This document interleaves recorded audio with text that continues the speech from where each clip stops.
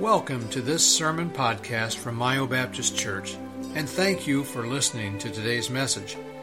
We pray that God's Word will be an encouragement to you and a reminder that the Bible has all the answers to living a successful and fulfilled life. Again, thanks for listening. We now join the service in progress. Thank you, Miss Sandy. Good song. I like that. That's a good one. All righty. We're in the book of Colossians. Now, the book of Colossians is literally a letter that was written by the Apostle Paul to the church at Colossae. Colossae is in the country of modern-day Turkey. Now, it's believed that Paul never went to Colossae, that Paul was preaching at nearby Ephesus, and in all likelihood, the pastor at Colossae, Epaphras, he heard the preaching, he got saved, he went back to Colossae, which was a very worldly city, where they practice, I invented that new word the other day, where they practice worldlinism. Remember that? Worldlinism, new word I invented. So he goes back there, he leads people to the Lord. And it is in a very worldly area, a lot of pagan stuff going on around them. And it begins to infiltrate the church. And Epaphras was smart enough to know, even though a young Christian, he had to be a young Christian, first generation. He was smart enough to know that this isn't right. There may have been some people in the church, the real mercy kind of people saying, oh, let them believe what they believe. It really doesn't matter. No big deal. But obviously Epaphras, he's saying, this isn't right, but this is all new to me. I don't know what to do. But I hear Paul is in Rome, and I'm going to go to Rome, and I'm going to talk to Paul, and I'm going to find out how I'm supposed to handle this as a new first-generation pastor. And it seems like I read he had to travel 1,000 miles, and it took him months to get there and months to get back. But that's the heart of a good pastor that wanted to get it right. So he goes there and he talks to Paul, and Paul says, let me write a letter back to your folks and let me lay it out for them how it is supposed to be. And one of the lessons here, folks, is we have to understand then and now churches have to be very careful. There is always someone wanting to interject something into a church or a church family that isn't supposed to be there. Thankfully, we have the letter to Colossians. We have the letter to Ephesus, Ephesians. We have Romans. We have Corinthians. We're blessed to have all of these books in our Bible. And in most of them, the ones that Paul wrote anyway, are addressing issues just like this. False teachings, false ideas that were creeping into the church. It happened then, and it's been happening ever since. So we have to stay on guard, and our safeguard is the Bible. I mean, this is the bottom line. This is, we have a blueprint of what we're supposed to do and how we're supposed to do it. And we need to be thankful for that. Now, before Paul really gets into the nitty-gritty of the problem there in Colossae, he starts off with just a general greeting, and we looked at that last week. And then, very early in the letter, actually verse number 4 of chapter 1, he is acknowledging the wonderful blessings that they have received. Yes, they're dealing with problems in the church, and he's going to deal with the theological issues. He's going to deal with practical problems. But before he gets to that, he reminds them of the great blessings that they have experienced because they have accepted Christ as their Savior. He is encouraging them. And as we read those words tonight, I hope you will be equally encouraged, because that's what Paul intended then for the folks at Colossae, the Colossians, and it was preserved by the Lord because it's intended now to be a blessing to you. Just like they were encountering some difficulties and problems, Paul starts off by reminding them of these three great blessings they have. And the same holds true today. I mean, there's probably nobody in this room that's not dealing with something right now. It might be a wayward child, a wayward grandchild, a health issue, or a financial issue. Life, you deal with stuff like that. That's, we live in a sin-cursed world. So I hope that what we're going to mention to you tonight, these same three blessings, you will embrace them. You will grab hold of them as your own. Because what he's talking about here are not limited to the Colossians. It's limited, it applies to anybody who's saved. So what are these truths? Number one, we're in verse number 12 there. Not verse 12, but all right, yeah, you are the best, Velvet. She's on top of things. All right, we're skipping ahead to, for me and Velvet, it's slide number 12. So here he is at the beginning of this letter. He knows he's got to deal with some problems. Okay, we all got to deal with problems. But he is encouraging them. Look at what he says. He says, all of us who are redeemed are blessed with faith in Christ. Now, I've got verse number 4 up there. Let me read you what verse number 3 says. Paul is saying to them, he's writing them. He's never met these people. But he says, we give thanks to God and the Father of our Lord Jesus Christ, praying always for you. Okay? That's what he says in verse number 3. And then in verse number 4, he says something that is profound. I think if we're not careful as Christians, we get used to this. But this is something we needn't get used to. Because in verse number 4, he acknowledges, since we heard of your faith in Christ Jesus. Since we heard of your faith in Christ Jesus. That's really the very first thing he acknowledges. Folks, that's big.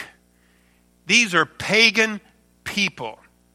These are people that were being led astray. They were walking in darkness. Their eyes were blinded to the truth. But now they have heard the gospel. They have heard the word. And they have faith in Christ Jesus. Understand how special you are tonight.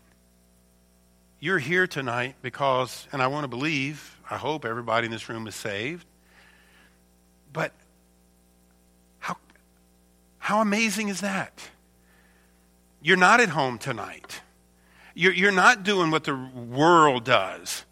We're not perfect. I'm not suggesting that, but we are different than we used to be, and different from people that haven't come to know Christ as their Savior yet. They think you're crazy. A lot of our family and friends that you're in church tonight, and you'll be back in church on Sunday, they don't get it. They don't understand it because they've never experienced it. We have experienced faith in Christ. And no matter what problems you might be dealing with, no matter what issues might be on your plate or what you might be scratching your head over, you can find encouragement in what Paul acknowledged about us Christians, that we have faith. I mean, think about the significance of faith. So many people out these doors say they don't have that. They don't have it. You talk to most people, I'm not a believer. I'm not interested. You try to witness to them. In many cases, no, not today. What are they lacking? They're lacking faith. And as a result, they're walking in darkness. They're blind. And that's one of the reasons they keep stumping their toes on life, to put it mildly, while they have all the drama in their life. Understand the importance of faith. Number one, by faith we are saved.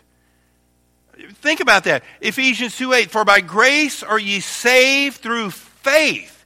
Again, what is Paul acknowledging at the very beginning of this letter?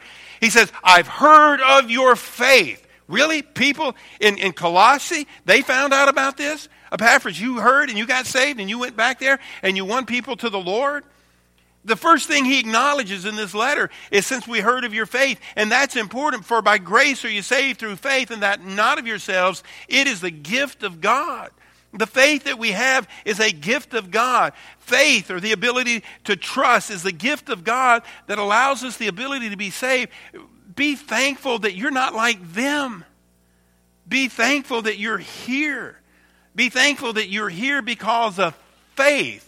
And understand the profound ramifications of that. It is life-changing. It is life-altering.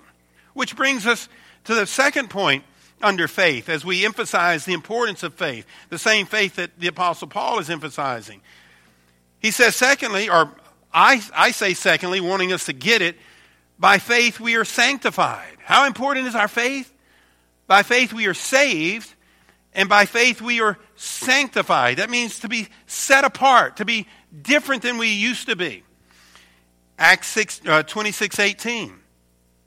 To open their eyes and to turn them from darkness to light and from the power of Satan unto God, that they may receive forgiveness of sins and inheritance among them which are sanctified by faith that is in me.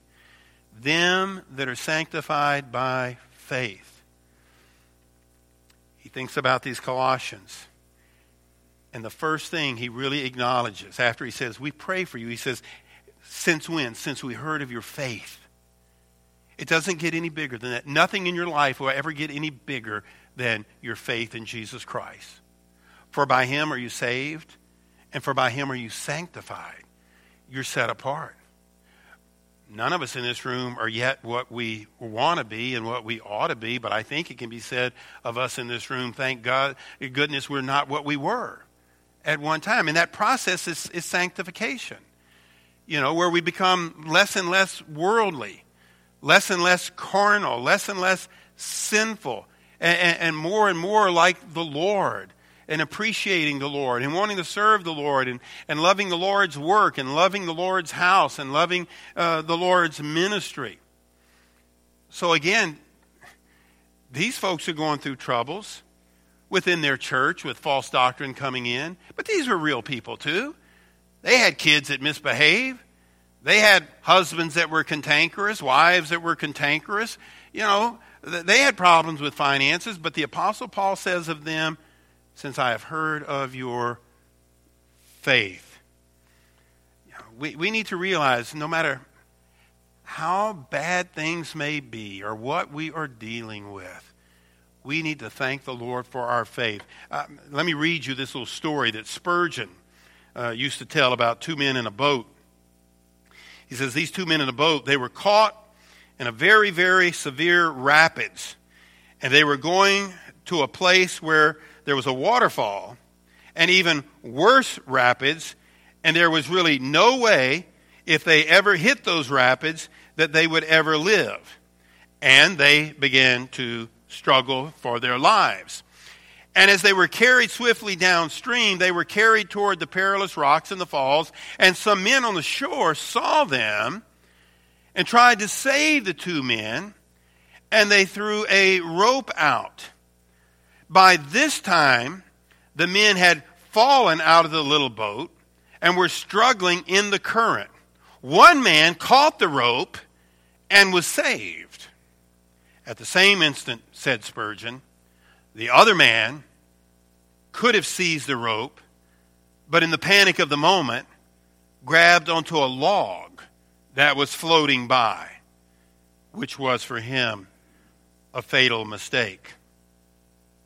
One man was drawn to the shore because he had a connection with the people on the land. The other, clinging to a log, was carried down through the rapids and never found again. Spurgeon. Now you see, what faith does is faith gives you a connection with the shore. Faith gives you a connection to Jesus Christ. Good works is grabbing a log. It doesn't go anywhere but along with you to your doom. And Paul says, first of all, Colossians, I want to thank God that you got the rope and not the log. We wish everyone outside these doors would grab the rope. We're thankful that the folks in this room did grab the rope. And the key to that is faith. And that's why the Apostle Paul saying, we pray for you ever since we heard of your faith in Jesus Christ. What he is acknowledging there is the profound importance of faith. Okay? And we should have, we many of us have been in church pretty much all our lives. And we don't want to become complacent. And we don't want to get to the point where we can't see the forest for the trees. And we need to be reminded tonight from God's word that, yes, I'm saved. I am sanctified by faith. I am on my way to heaven. I am not doing the things I used to do. I am better. I'm not where I ought to be, and the Lord's still working on me, sanctifying me. But that is by faith. And how neat is it in this world of craziness? I mean, progressivism and liberalism and just the insanity that's going along with that there sits here tonight a group of people that aren't going there. A group of people that are in church tonight. And you're here because of God doing a work in your life and in your heart. And it's faith. I mentioned there were three things he mentioned there. Number one, we're blessed with faith. Number two, all of us who are redeemed are blessed with love for the saints. Paul says early on in this letter, just introducing himself, he says, we prayed for you since we heard of your faith in Christ Jesus and, there's something else. Oh yeah, not just faith. And of the love which ye have to all the saints. The love that you have for all the saints. One of the great blessings we have is faith. Another great blessing we have is love. I love my family and I'm thankful for my family. But I love you folks. I mean, I really do. And I don't tell you that enough. I love it when I see your car pulling into the parking lot. I love it when I see you visiting out here before and after church. I love seeing the folks up here that are practicing for Sunday, the music and the choir staying late, the people that are around during the day that folks just drop in and do things and help us with things. You have a love for those people. Those people out there don't know that. They don't know that. And I think you have a love for each other. Sure hope you do. I think you do. Seems to be evident. It gets me home late because you're talking so much after church, but I wouldn't change that. I wouldn't change that for the world. Again, we have to appreciate that. A couple points about this. The emphasis of Paul's point. By love, we then serve saints. We serve the saints. Galatians 5:13, for brethren, ye have been called unto liberty, only use not liberty for an occasion to the flesh, but by love serve one another. The casseroles that goes to somebody's house recovering from surgery. That's love. That's love for the saints. And that goes against the world. The Lord helps us to overcome our selfish tendencies. To go from being an overly selfish person, self-centered, to somebody that says, I'm going to miss something that I want to do, but I got to make this casserole for somebody because they need it. And you do it not out of a burdened heart, not in the fact that, it's a lot of trouble, I don't want to have to do it. But you want to do it. You want to serve. You want to serve others. You want to come up to the church and serve. You see something that needs to be done, and you see a project, and you think, I can do that. And you talk to Dave, and you come up here. They're not doing that out there. They're a different person. They're different people. They've not experienced what you've experienced, and that's what Paul is talking about here. By love, we even, when necessary, sacrifice for the saints. 1 John 3:16, hereby perceive we the love of God, because he laid down his life for us, and we ought to lay down our lives for the brethren. I mean, the love that exists between true Christians is such that, if necessary, folks would be willing to give their lives as Christ gave his life for us. One of the great blessings that we have is love for the saints. The folks in this room, I trust. I appreciate. I value. I love them. If I could quote Spurgeon again on this topic now of love. Spurgeon told his congregation over 100 years ago in London. He says, the true believer loves the persecuted, the misrepresented, and despised people of God for Christ's sake. He loves them all, even though he may think some of them to be mistaken in minor matters. He has love to the babes in Christ, as well as he has love for the babes in Christ, as well as the grown saints, and love even to those saints whose infirmities are more manifest than their virtues. I underline that. He loves them not for their station or for their natural amiability, but because Jesus loves them and because they love Jesus. Our love for one another and our love to be together, our love for fellowship, our love for 4th of July celebration, our love for a birthday party after church that brings us all together. They don't know that. And that's not to say people don't love each other that aren't saved. But I mean, there's usually some connection. I mean, here we have such a diverse group of people, such different personalities, such different, there's probably socioeconomic differences. Well, there are socioeconomic differences. That doesn't matter. It doesn't matter what kind of car you drive up in or whether you walk. There's a love. And how do you explain that apart from the Lord? And that's what Paul is saying. Paul is saying, we pray for you ever since we heard of your faith, ever since we heard of your love. And then lastly tonight, he mentions one third thing that is such a huge blessing that we don't want to ever lose sight of or take for granted. All of us who are redeemed are blessed with the hope of heaven. So in verse number 5, he says, since we heard, we pray for you for the hope which is laid up for you in heaven. One of the great blessings we have is hope. We have the hope of heaven. No matter how bad things get here, we don't have to be in despair. We might be concerned about things, but we know that ultimately we're going to be in heaven. Look at letter A. By hope in Christ, we will experience glory. Talking about heaven and everything that comes with it. Colossians 1:27, to whom God would make known what is the riches of the glory of this mystery among the Gentiles, which is Christ in you, the hope of glory. I think one of the worst things anybody can ever hear about whatever the situation may be is there's no hope.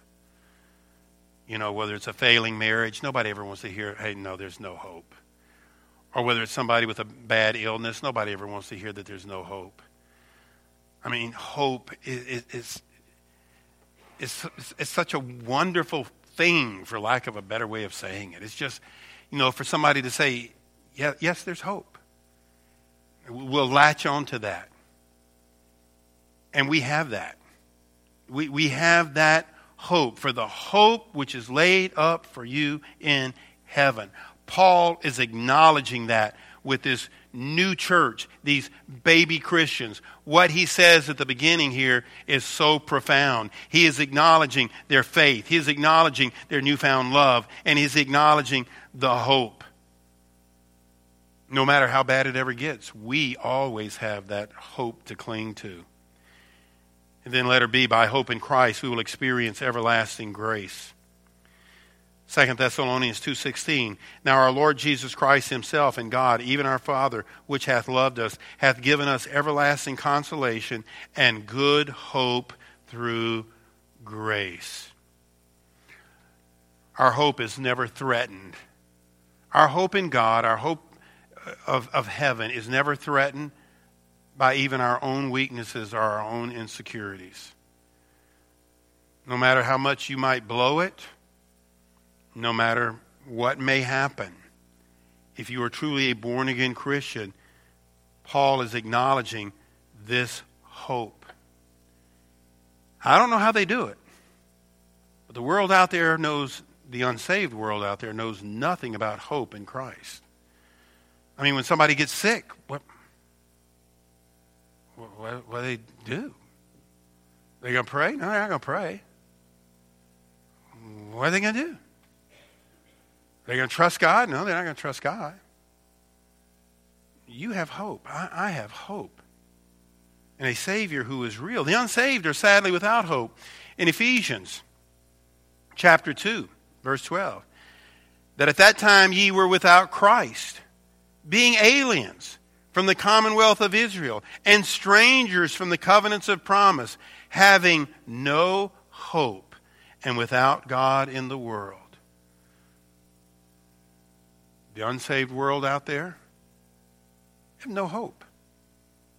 No, there's nothing that they hope in. You know, they'll use terms like bad luck or bad karma, but I mean, there's nobody to turn to. There's nobody to pray to in their world. What I want us to see is how fabulously blessed we are. Yeah, we got problems. Yeah, I got to get up and go to work tomorrow, and hopefully the car will start, and hopefully we'll have enough money at the end of the month to make it to the next month. But because of the hope and the faith and the love, we're just different. Let me share with you these quotes. The way of faith and love may seem to many to be the way of a fool. See, we're being made fun of today. I never thought I'd see it in this world, but I mean, when you're making fun of a man for wanting to honor his wife, and be careful, you know, when the world is making fun of that, you know, when the world makes fun of a wife submitting to the husband, you know, things have changed. So the way of faith and love and hope it's not in there, but I would add that, may seem to many to be the way of a fool. Why spend life in selfless service? Why not use it to get on as the world counts getting on? Why not push the weaker brother out of the way? The answer is because of the hope that is set before us. As Mowell puts it, and I don't know who that is, but we'll read it because it's good. As he puts it, that hope is the certainty that in spite of the world's ways, God's way of love has the last word. The Christian hope is that God's way is the best way.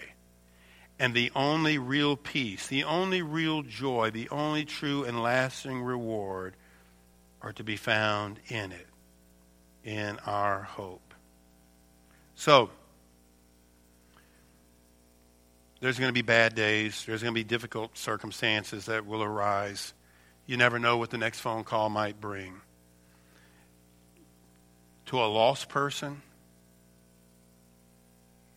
what are they? The lost person that gets the bad phone call, the unsaved person,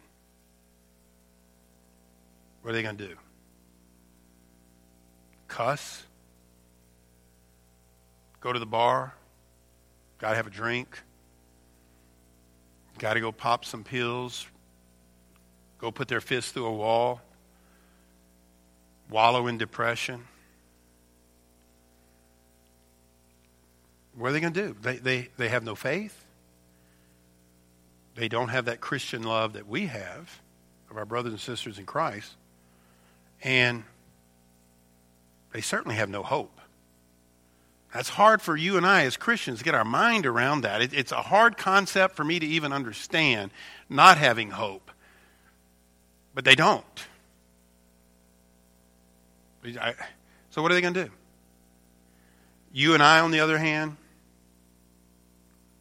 this sin-cursed world, we're not immune from some challenges and some difficulties, some rough days. But Paul would say, well, let's read it. Colossians 1:4. Since we heard of your faith in Christ Jesus.